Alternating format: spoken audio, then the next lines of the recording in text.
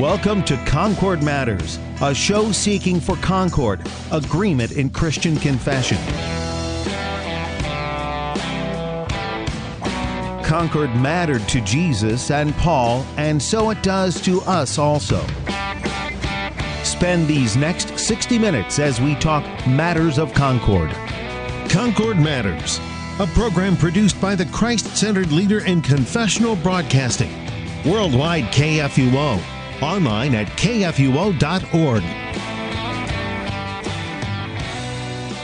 And welcome to Concord Matters, the show where we seek to be of one mind, that is the mind of Christ. And to do that, a couple of Christ-confessing Concordians read through the Book of Concord and discuss what we believe, teach, and confess according to Scripture in our Lutheran Confession of the Faith.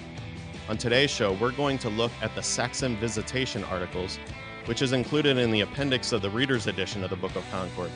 And I'm your host, Pastor Sean Smith, pastor of the Evangelical Lutheran Dual Parish of Emmanuel West Point and St. Paul's Wine Hill in Southern Illinois. And my companion confessor in conversation about this document today is Pastor Brian Thomas.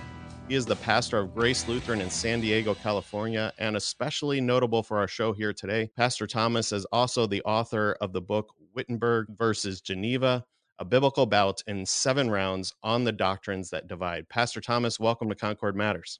Well, good morning. Thanks for having me. Appreciate it. Absolutely. And it's certainly an honor and joy to have you on today, especially as I noted there in the introduction to this episode today, that the book that you authored is very much in line with, I think, what we're going to be looking at here today in the Saxon Visitation Articles. And I think a brief description on your book sums up that really quite well. So I'm just going to go ahead and read the description of your book here. It says this: what are the differences between Lutherans and Calvinists, and do they really matter? In Wittenberg versus Geneva, Brian Thomas provides a biblical defense of the key doctrines that divide the Lutheran and Reformed traditions for nearly 5 centuries. It is especially written to help those who may have an interest in the Lutheran Church but are concerned that her stance on doctrines like predestination or the sacraments may not have biblical support. To get to the heart of the matter, Pastor Thomas focuses solely upon those crucial scriptural texts that have led Lutheran and Reformed scholars down different paths to disparate conclusions as he spars with popular Calvinist theologians from the past and the present. And I just want to say, I've read your book, Pastor Thomas, and I thought it was really well done. And it's also been helpful to me as I've shared it with others that I've worked with as a pastor, who, especially some that come from those Reformed backgrounds.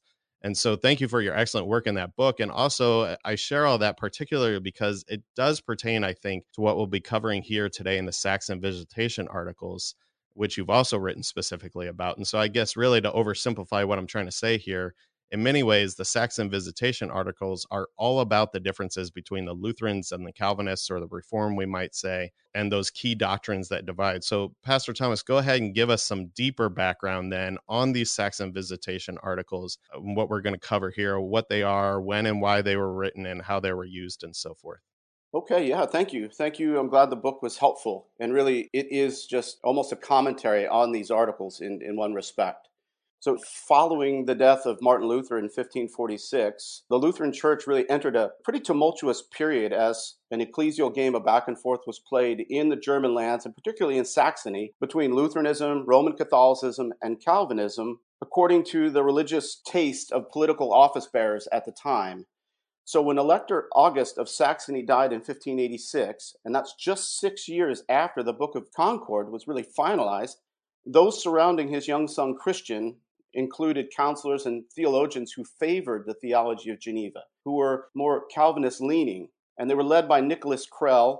He and some other what are known as crypto-Calvinist leaders nullified the authority of the Book of Concord, and they replaced Lutheran professors and pastors with followers of Calvin. 5 years later, Christian died, and his cousin Duke Wilhelm then restored Lutheran theologians and pastors to key positions in his court, the Saxon court, and they reestablished the Lutheran symbols, the Book of Concord, and as well as liturgical practices in local churches.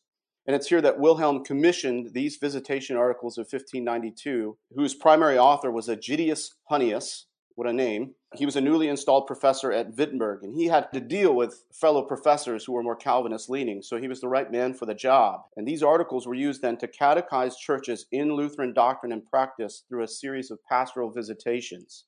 And as you said, the key differences between Calvinism and Lutheranism are brought into sharp focus in 4 succinctly written articles, and they concern the Lord's Supper, the person of Christ, the sacrament of holy baptism, and lastly, predestination and the eternal providence of God, which is a bit misleading, that last one, because it really has to do with the atonement of Jesus, the unlimited atonement of Christ and universal grace, which is to say that Jesus died for the sins of the whole world and God desires everyone to be saved. And these articles were appended to every edition of the Book of Concord, published in Saxony until the forced union of Lutherans and Reformed under the Prussian Order of 1817, which also just happened to lead a bunch of Saxon Lutherans to hop on a few boats.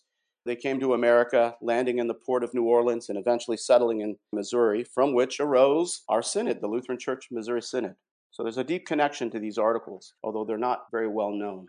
Yeah, absolutely. And as you said there, these Saxon Visitation articles were appended to every edition of the Book of Concord, especially published in Saxony up until that Prussian Union. And as I've wanted to be sure to highlight with each of these documents that we've been covering here from the appendix of the Reader's Edition of the Book of Concord, available from Concordia Publishing House, that each of these 3 documents, the Catalogue of Testimonies, Luther's A Brief Exhortation to Confession, and these Saxon Visitation articles, are not listed among the documents that we profess our confessional subscription to as contained in the Book of Concord of 1580. However, each of these 3 documents contained in the appendices that we've covered in this series have traditionally been included in various editions of the Book of Concord, along with the confessional documents. And as you noted there, this document in particular is special to us in the Missouri Synod because it was primarily Saxon Lutherans who came to America in the 19th century that formed the Missouri Synod. And there is a section of the editor's note of the Reader's Edition of Book of Concord that addresses this and why it's included. And so I'll just go ahead and read that here real quick. So the editor's note says this: the Saxon Visitation articles were included in the Concordia Triglata.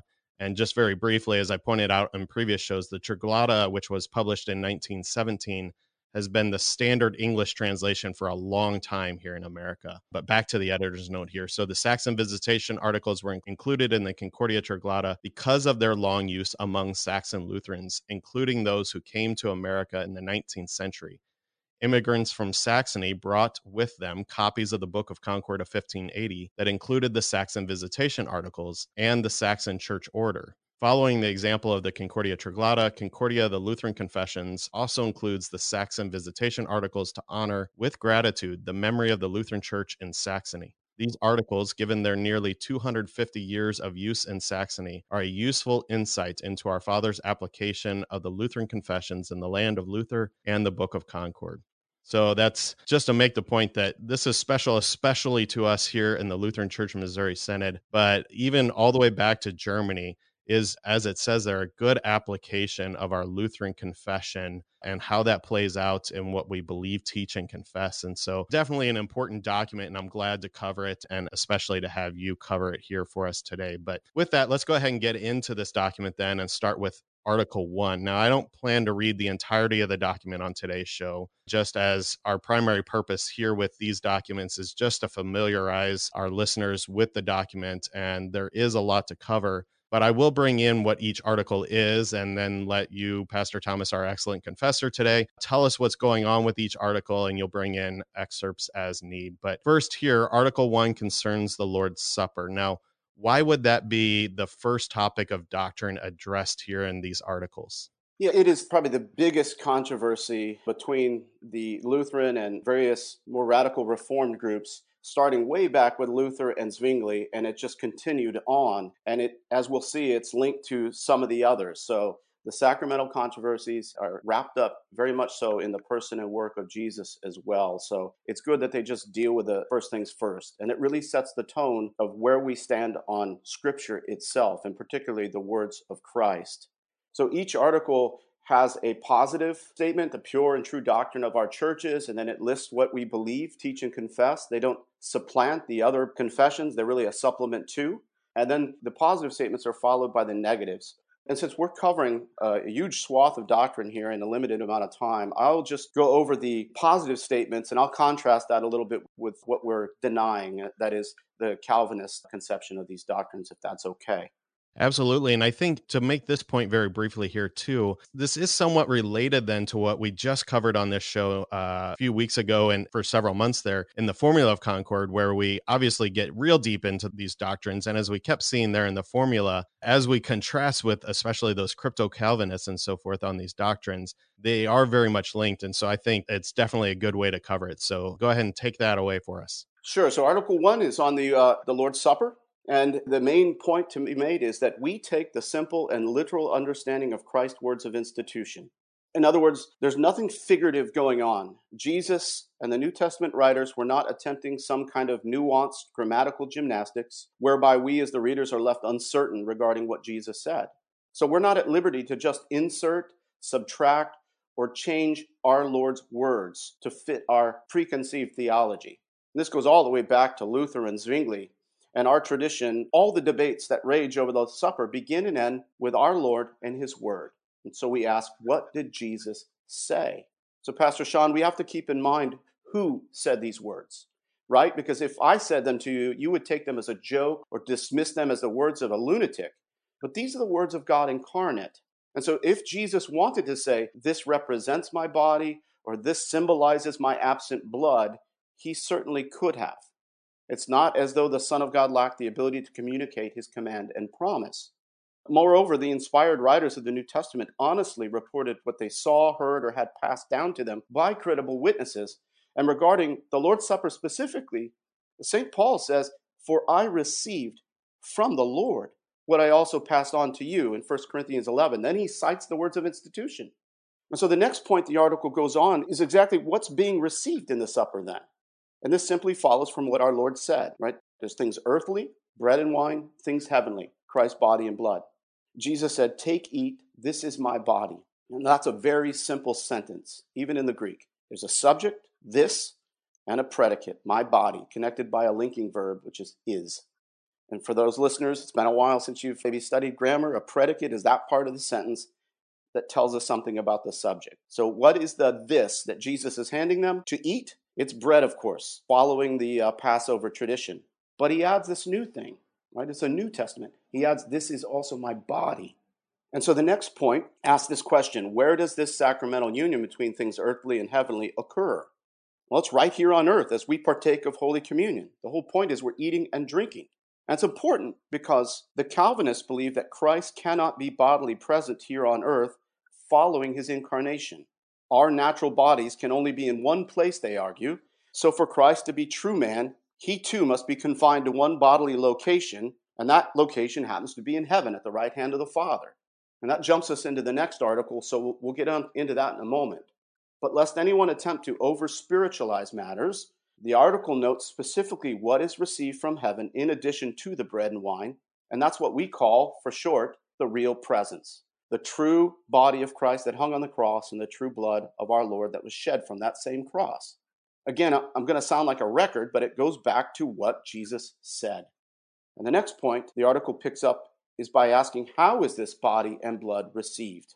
And the answer is not only by faith, which is certainly important, but also orally. We're actually consuming this meal by eating and drinking, and yet this eating and drinking is unlike any other meal. And the phrase that we use for this is called sacramental union. And we get this from St. Paul in 1 Corinthians 10:16. He asks, the cup of blessing that we bless, is it not a participation in the blood of Christ? The bread that we break, is it not a participation in the body of Christ? Now, St. Paul was likely the first to record the words of institution, and thus he offers the earliest commentary on the subject of the Lord's Supper. And the key word for Paul here is koinonia, which can be translated in English as participation, as in the ESV, or fellowship, or communion, union, or joint sharing. If either the wine of the cup or the blood of Christ is not real, then a communion between them is also not real. And the point is that Paul understood a real union of the sacramental elements that include both earthly and heavenly realities.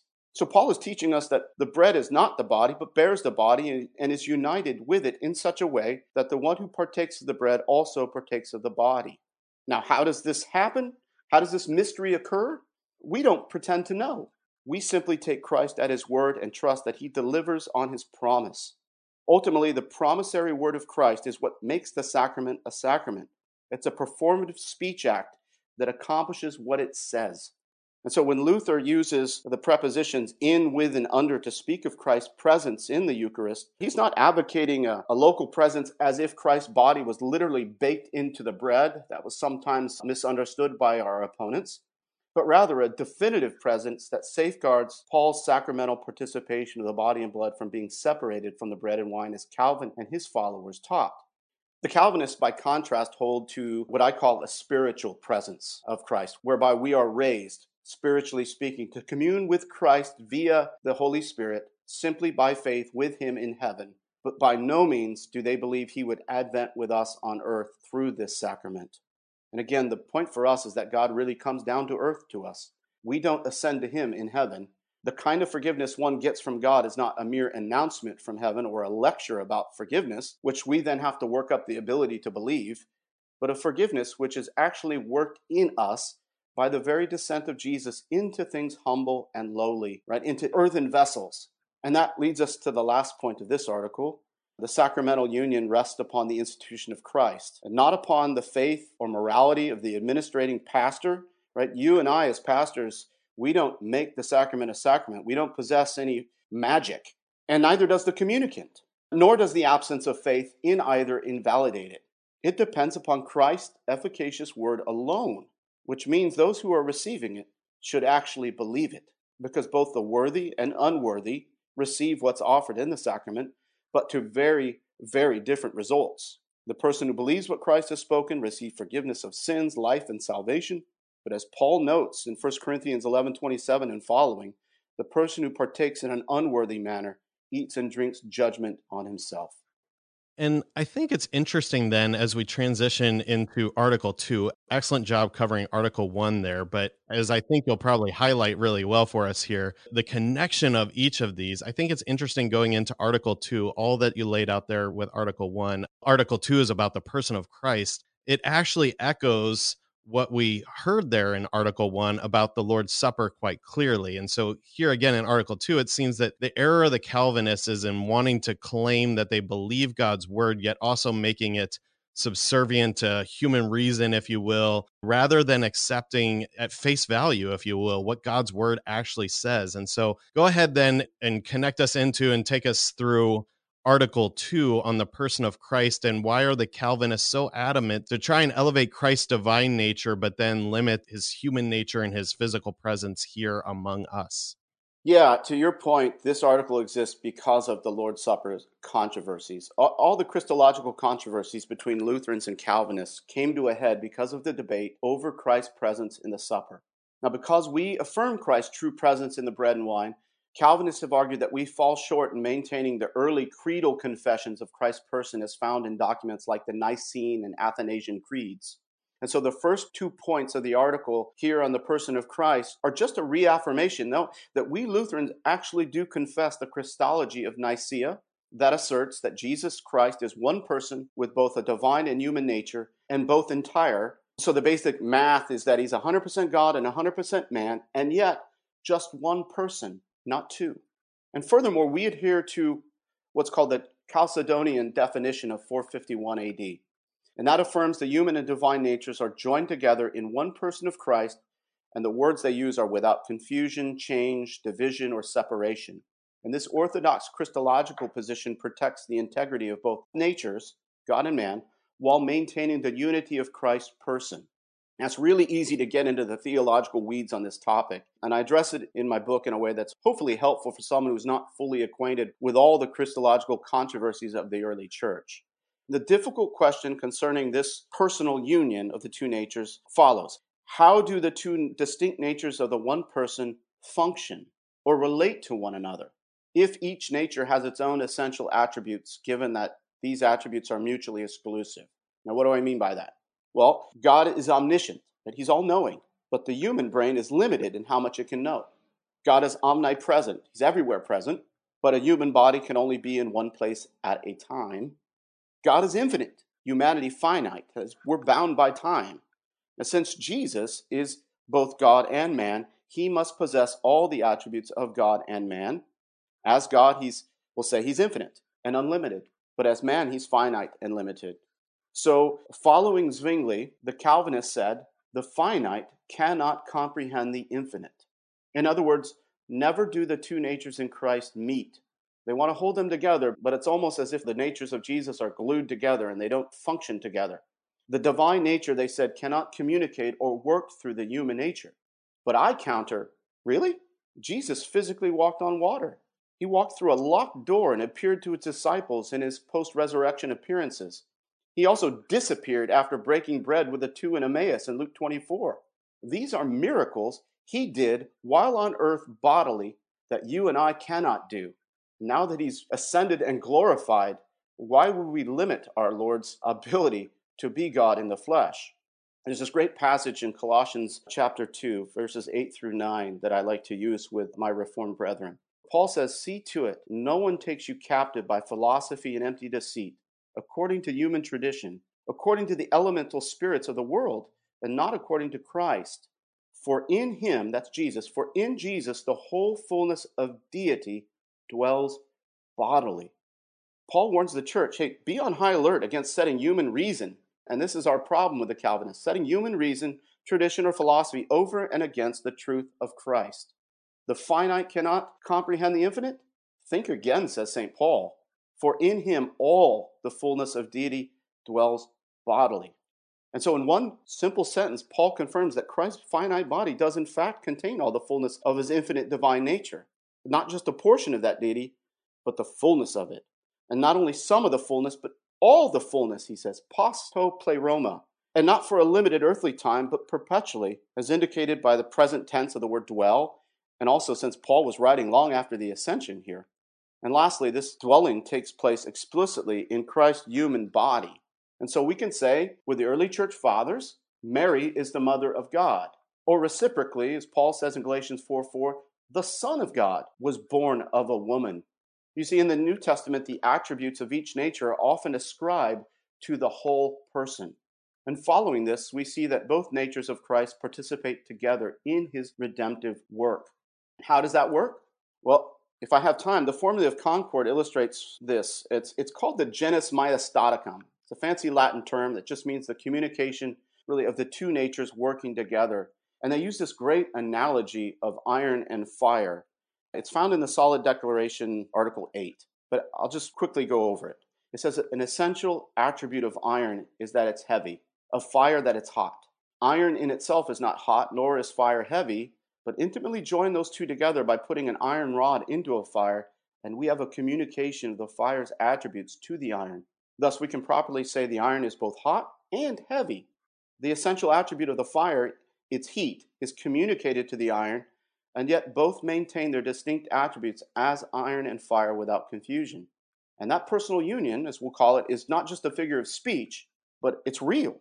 You can see the iron glowing red, and if you were to touch it, you would certainly be burned. Thus, it's a real communication.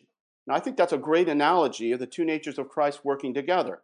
No analogy is perfect, especially when comparing it to the incomprehensible wonder of the incarnation. But I think it helps us understand the truth that in Christ, the divine attributes like omnipotence, omniscience, omnipresence can be conveyed to his human nature without confusing or destroying the uniqueness of either nature. And this takes us to the last point of this article about Christ's session at the right hand of the Father. The Bible's clear that God is spirit, and therefore both Lutherans and Reformed have understood the expression the right hand of God as anthropomorphic, right? It's a metaphor in which the point of comparison is not spatial position, but strength and power. To sit at the right hand indicates special status and the execution of his reign as King of Kings and Lord of Lords. And the question of this debate, the Lord's Supper debate, was where is the right hand of the Father? And Zwingli and Calvin assume that God is far removed from his creation. But for Luther, since God is everywhere present, his right hand must also be everywhere present. The Bible never speaks of heaven as a place far, far away. In fact, it's not a material place that can be measured in terms of miles or kilometers or even light years from Earth. And I like how the blessed Norman Nagel put it. He was discussing Christ's ascension in a sermon, and he said Jesus didn't travel thousands of miles like a space rocket. He rose up a little way above the earth, and a cloud received him out of their sight. All that was gone was the sight of Jesus. The cloud means that he's no longer within our ordinary limits. Jesus is now present and does things in the whole range of God's way of being present and doing things while remaining a man, but a man fulfilled and glorified. And I think that's important. We want to confess an orthodox Christology, but we want to make sure that we're being biblical and maintaining the uniqueness of Jesus as God in the flesh. That is a most excellent point. We want to confess an orthodox theology, but be biblical as we do so. You're doing that excellently. You are covering this very well and thoroughly for us. Thank you, Pastor Brian Thomas. We're going to go ahead and take a break here. This is a good place to take a break as we're covering these Saxon Visitation articles. On the other side of the break, we'll pick up with Article 3 about holy baptism. Once again, we'll see a progression of thought here, as I like to say on this show a lot. These are works of logic here, and there's definitely a logical progression. So we'll pick up Article 3, Holy Baptism, on the other side of the break. You're listening to Concord Matters on KFUO.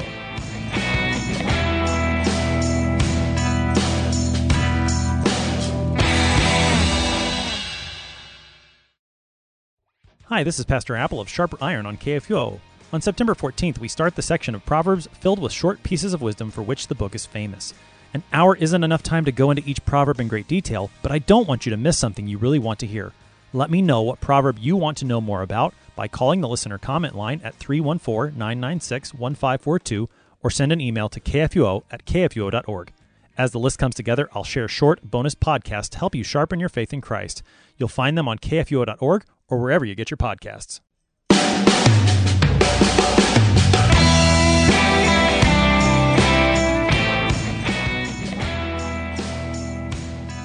And welcome back to Concord Matters as we continue talking with Pastor Brian Thomas, pastor of Grace Lutheran in San Diego, California, and he's doing a great job of walking us through these Saxon Visitation articles, covering very thoroughly for us these doctrines that have traditionally divided us with the Calvinists and Reformed theologians.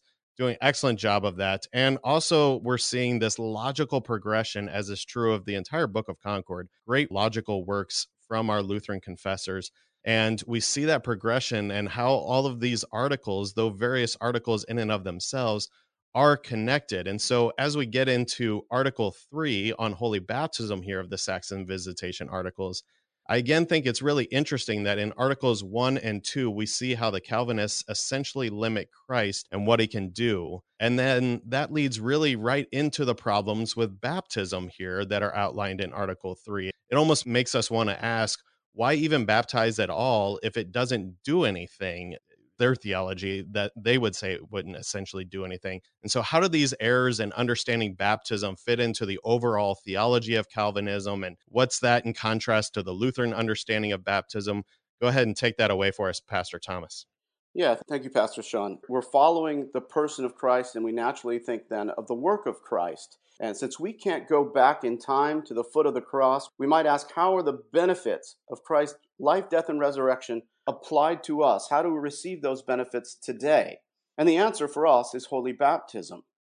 If you look at this article, both the positive and the negative statements as a whole concerning baptism, the basic gist is this: what is God doing through the sacrament of holy baptism? We think of the Old Testament, from Noah's floating rescue to Israel's Red Sea emancipation to Commander Naaman's Jordan River healing.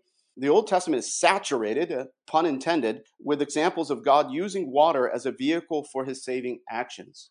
While there are some unique nuances between the Reformed and Lutherans on this subject, the big E on the eye chart has to do with what actually is happening through the sacrament.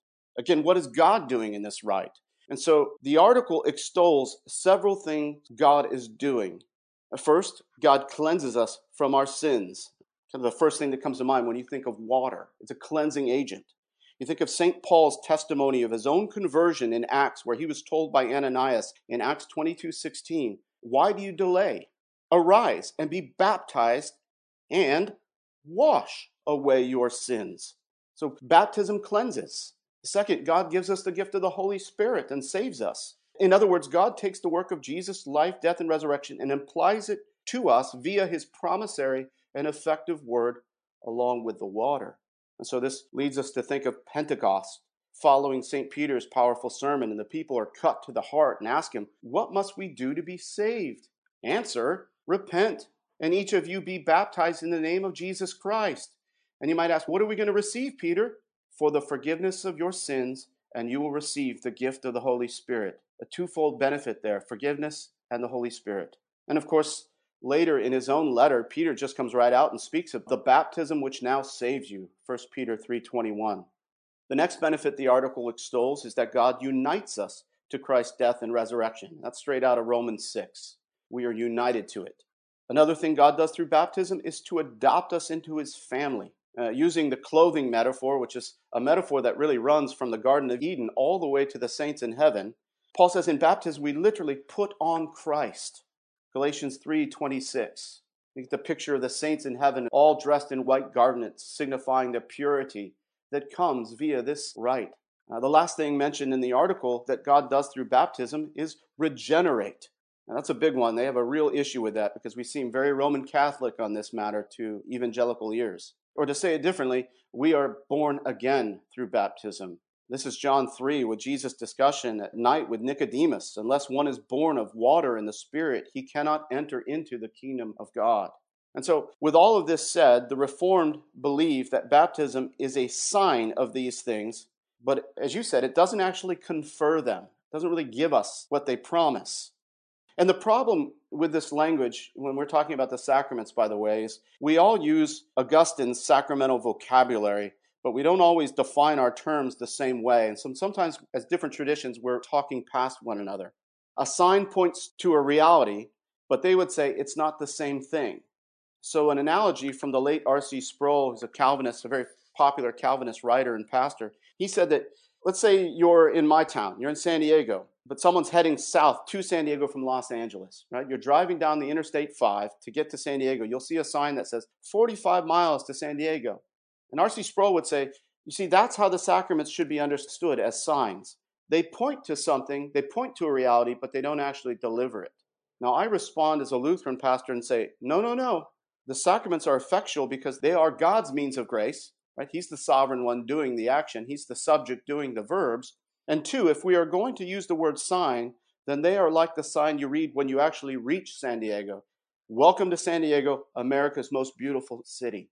The sign and the reality are one. Baptism gives what it bespeaks, the reality of Christ's life, death, and resurrection. It's interesting there. You said he's the sovereign one doing the action, which I, of course, agree with. But I do think it's interesting in this sense, as we can then progress into Article 4 from here on predestination and the eternal providence of God. The sovereignty of God is kind of, I would almost say, the chief doctrine of Reformed theology. They ascribe everything to the sovereignty of God, and that's their typical starting place, whereas we would start on that chief article upon which the church stands and falls, the article of justification. And so obviously different starting places lead to a lot of the divisions as well. But I think this is a good connecting factor and an interesting contrast also that, as you say, it's the sovereignty of God that he says it does it. Holy baptism, the Lord's Supper, they're effectual because they actually deliver it. And that's the sovereignty of God at work to do what he says. But then as we get into predestination and eternal providence and its relation to the sovereignty of God, it kind of flips around on us. And I don't know, I'll let you cover that a little more detail here. But if there is one doctrine, I would say, that is most strongly associated with Calvinism, it probably is this doctrine, predestination. And a close second would probably be the providence of God. And their starting place for all of this is the sovereignty of God.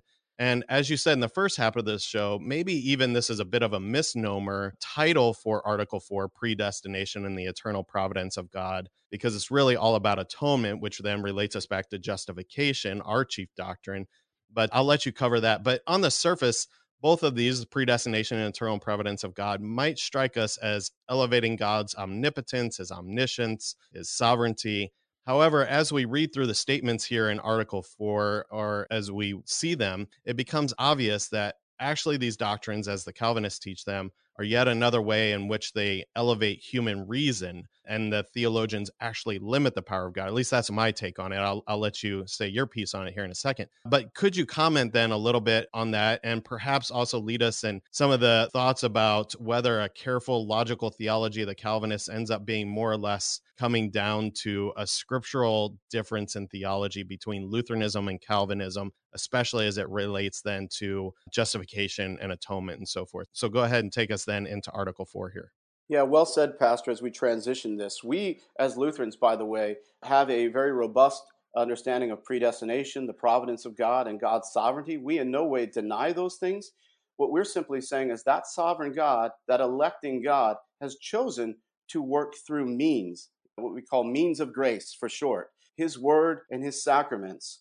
And we're simply just picking up what the biblical authors give us, how He brings that salvation to bear, that sovereignty to bear through His chosen means. So this last article, it's titled Predestination and the Eternal Providence of God. However, I would argue that the actual points made in the article, are, while connected to it, largely have to do with the extent of the atonement of Jesus and God's desire for everyone to be saved. You see, because of their understanding of predestination, the Reformed, and I will give them this, they are quite consistent and logical. They assume that if there are those who go to hell as unbelievers, it must be because God predestined them to that end. And therefore, Christ could not have died for their sins, because that would imply that Christ's death was pointless for some, that his death was ineffectual. And so Calvinists believe in something called limited atonement or particular redemption, which simply means that Jesus died for the elect alone. And this is truly why this article is written in the Saxon Visitation. The question I naturally ask is then, for whom did Christ die? And we Lutherans confess that Jesus died for the sins of the whole world. Thus, the very first point the article makes is a citation of John the Baptist's confession from John 1:29. Behold, the Lamb of God who takes away the sins of the world. So when we read this word world, it's cosmos, or even the word all, it simply means what it says. We take it at point value. The entire world. He died for every sinner, regardless of whether or not they believe or will believe. And next, the article cites 1 Timothy 2:4, that God desires all to be saved and come to a knowledge of the truth. And I would add to this the very famous, this is John 3:16 passage, but it's followed by verse 17. For God did not send his Son into the world to condemn the world, but that the world should be saved through him. The object of God's love is the world, and the sending of the Son was for the purpose of saving the world. Verse 17 makes it unmistakably clear that the world here means the fallen world, because it's the same world that's under God's condemnation, which is not limited to a particular group of people, i.e. the elect. And lastly, I would add 1 John 2:2, and Jesus himself is the atoning sacrifice for our sins, and not only for ours, but also for the whole world. I don't know how much clearer you can get than this, but the Reformed are stuck in their logical system, and they cannot appreciate tension in their theology. And so they attempt all kinds of interpretive gymnastics to get around this. The third point moves on to the natural corollary for the Reformed, which is to say, once saved, always saved. In their theology, this is known as perseverance of the saints. If you are elect, Jesus died for you. If Jesus died for you, you cannot fall from grace. They don't believe in apostasy, which is to say a believer falling away from grace in the faith. The trouble is there are countless warnings in the New Testament against turning from Christ, and we believe they are not hypothetical warnings, but true.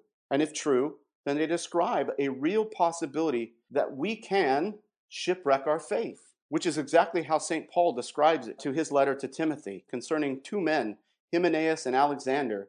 And in several places, he cautions against falling away from grace or resisting the Holy Spirit. So on the grounds of Scripture alone, we Lutherans hold a few things in tension. And I want to emphasize that word tension. We're not going beyond Scripture, and we're not taking away.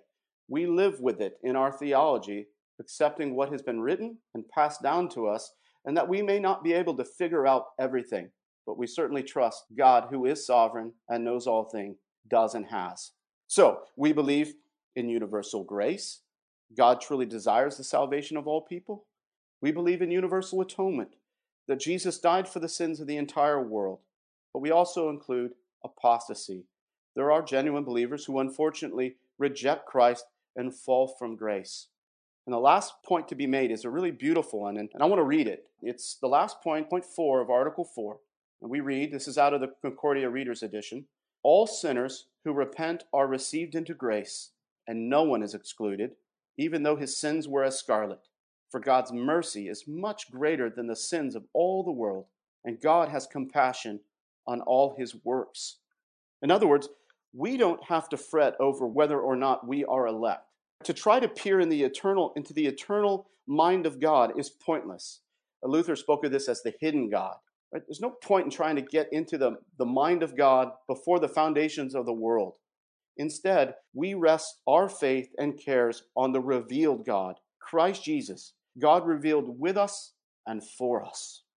Well said. And I think you did an excellent job in covering really what is actually a really big article of doctrine that is cause for a lot of debate, even still today. I mean, not long ago on this show, we covered predestination and election in 3 shows as we went through Article 11 of the Formula of Concord. And we didn't even get to everything that I think we could talk about with regards to this doctrine then. And as we saw when we covered the Formula of Concord, in 1577, when they write Article 11 in the Formula, they begin it by stating there has not yet arisen any public dispute at all about the eternal election of God's children that has caused offense and has become widespread. But as one of the guests I had on in those 3 shows said, and I don't remember who it was, but one of them basically said, there was no public dispute then, but they saw it coming.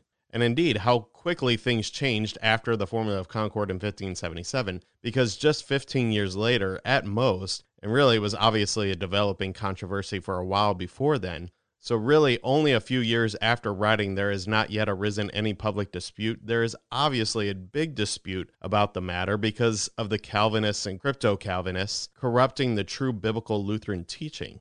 So it was obviously a big enough public dispute by 1592 that it was included as one of the articles that were deemed the 4 big disputes, if you will, between the Calvinists, crypto-Calvinists, and the Lutherans, here in the Saxon Visitation articles.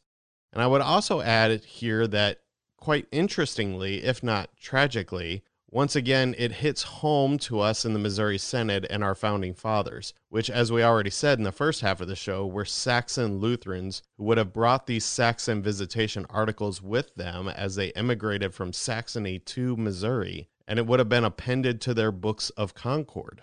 And so, as we covered in a little bit more detail several weeks ago when we looked at Article 11 of the Formula of Concord, the predestination controversy of the late 19th century in the Missouri Synod lasted for quite a while, several decades at least. And as my guest who discussed it a few weeks ago, Pastor Finnern, said, maybe you can say the debate is still with us with some underlying tension even still today, as he even once witnessed himself. But the predestination controversy was terrible for the Missouri Synod. In many ways, it ripped apart the Synod right after its founding. As I shared before, I serve a congregation that has another congregation directly behind it, and today that other congregation is a part of the ELCA, but in the late 1800s, that other congregation literally split out of the congregation I serve over the predestination controversy. So it really was a bitter, bitter controversy. This doctrine can be very contentious. And perhaps you can even make the argument that the controversy was so strong it maybe came close to preventing the synod from lasting very long. But thanks be to God, the faithful work of C.F.W. Walther, among other theologians, but especially Walther, really prevailed and charted the course forward for the Missouri Synod on the matter of predestination. And they did so faithful to Scripture and leaning heavily on the Lutheran confessions as the faithful exposition of Scripture on those matters, and no doubt also these Saxon Visitation articles. And so we see that really this Article 4 from the Saxon Visitation articles concerning predestination is not at all a small matter, and yet I think you did an excellent job, Pastor Thomas, in covering that very briefly and succinctly for us, just as you have covered really all of these 4 articles here in the Saxon Visitation articles really well. And none of them are quote-unquote minor doctrines. Certainly not. I mean, the Lord's Supper, the person of Christ, baptism, predestination, none of these are unimportant or lightly disputed topics in the Christian church, and all are certainly important to the Lutheran confession. But again, the main point of the show today was not really to dig deep into the theology of these 4 articles of doctrine, which again, we've done that extensively in other places throughout the Book of Concord. However, today we wanted to familiarize you with what the Saxon Visitation articles are, their history, their context, and what they address. And so again, I think you've done that really well for us today, Pastor Thomas.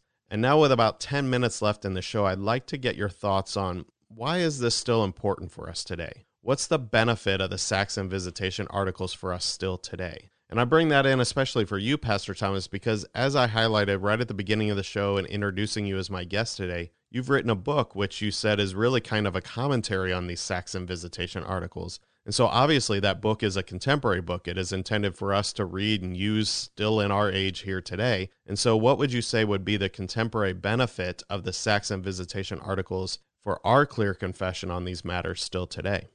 Yeah, I think they nicely and succinctly bring out the key points of differences. And we live alongside our Reformed brothers and sisters. And as a pastor, I get people popping in the door on Sunday mornings from time to time from other traditions. And as a pastor, I want to be able to communicate and relay those differences and build a relationship with them because obviously I'm biased. I'm Lutheran. I'm a Lutheran pastor. I want them to believe, teach, and confess the truth of Holy Scripture. And so articles like this, and the whole point of writing a book like Wittenberg versus Geneva, was to have a resource to hand to people who are maybe struggling with what they believe and what tradition they want to align themselves with. And these articles do it well. And the point of writing the book, kind of the way I did, was to make it a biblical defense, to show those in the other traditions that we have real biblical support for what we believe and why we believe it, as well as our practices when it comes to our liturgical practices like the sacrament of Holy Baptism or the Lord's Supper. And I think that really is an excellent point because one of the things, as you said in covering Article 4 there, we got to give them some credit, especially that they are very logical, although I always like to distinguish on this show that there's a difference between human reason, as we often relate it to logic, and then true logic, which goes back to logos, the Greek word for word. And obviously God, Jesus, is the divine logos. He is the word made flesh among us, as John 1 teaches us. And so our true logic should be formed by that word.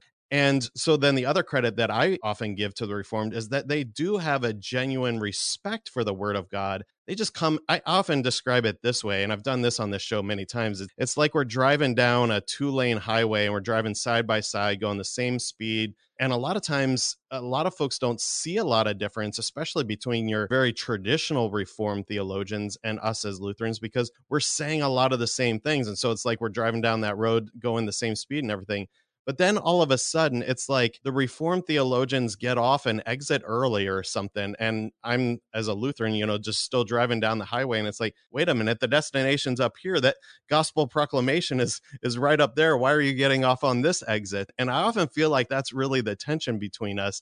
And so getting us back to Scripture, especially with their appreciation and like us, truly wanting to be faithful to Scripture, that is a great place for discussion. And that's one of the things I really appreciated about your book, especially, and also our Lutheran Confessions, is it does get us back to Scripture and that true confession that is formed and shaped from Scripture. That's the place to have our conversations. And so I think, especially, in my interaction, and as I've brought up on the show several times, I think Reformed theology has really dominated in various ways, of course, a lot of American Christianity. We see this especially in some of your non-denominational churches and things of that nature as well, that it's really just Reformed theology. And sure, it takes on some different forms and it has some Anabaptist theology and those sorts of things that come in as well, but really dominates a lot of American Christianity. But also, especially here in the Midwest, I've encountered a denomination that is no longer in existence, but used to be called the Evangelical and Reformed. And it really kind of comes out of that Prussian Union that we talked about right in the setup of all of this, where there was this forced merger between the Reformed and Lutheran theologians and churches. And so they'll use Luther's Small Catechism and the Heidelberg Catechism right alongside each other, and they really don't see that as the contrast it is. And then the Evangelical Reformed church body denomination has folded up and rolled into other denominations now. But some of those folks are still around. And as I engage them And as I said, I've shared this book with some of them, your book with some of them, and they really appreciated, once again, that biblical focus. And so, again, thank you for your work. And any concluding thoughts for you as we end our show here today with just a couple minutes left? Well, thanks so much. I would just add or reiterate what you've said. These things actually matter. These doctrines actually matter. And we're living in a time, an age where sometimes we don't want to deal with things that divide. And I get that. We want to focus on the things that unify. But we can't unify when there are doctrines that just are at odds with one another. And so I like how you use that word reason. We believe in ministerial reason. That is, we submit to God's word and accept what it says without adding to it, supplementing it, or taking away. And unfortunately, our Reformed brethren, I think, often have what's called magisterial reason, as they start with a logical starting point, a human starting point, and they're really standing on Scripture and forcing that through the pages, and it just doesn't work. Absolutely. To have faithful confession or true unity takes faithful confession from the Word of God, subservient to the Word of God. Thank you so much. You've done an excellent job of that for us today. Pastor Brian Thomas, thank you for joining us for Concord Matters and talking us through the Saxon Visitation articles. And again, not a formal part of the Lutheran Confessions per se, but is definitely a useful insight into our Lutheran application of the Lutheran Confessions in order to handle the doctrines that divide, especially between the Lutherans and the Calvinists. Thank you, Pastor Thomas, for teaching that so well for us today. And thank you, dear listener, for stopping by today. And until next time, keep confessing, church.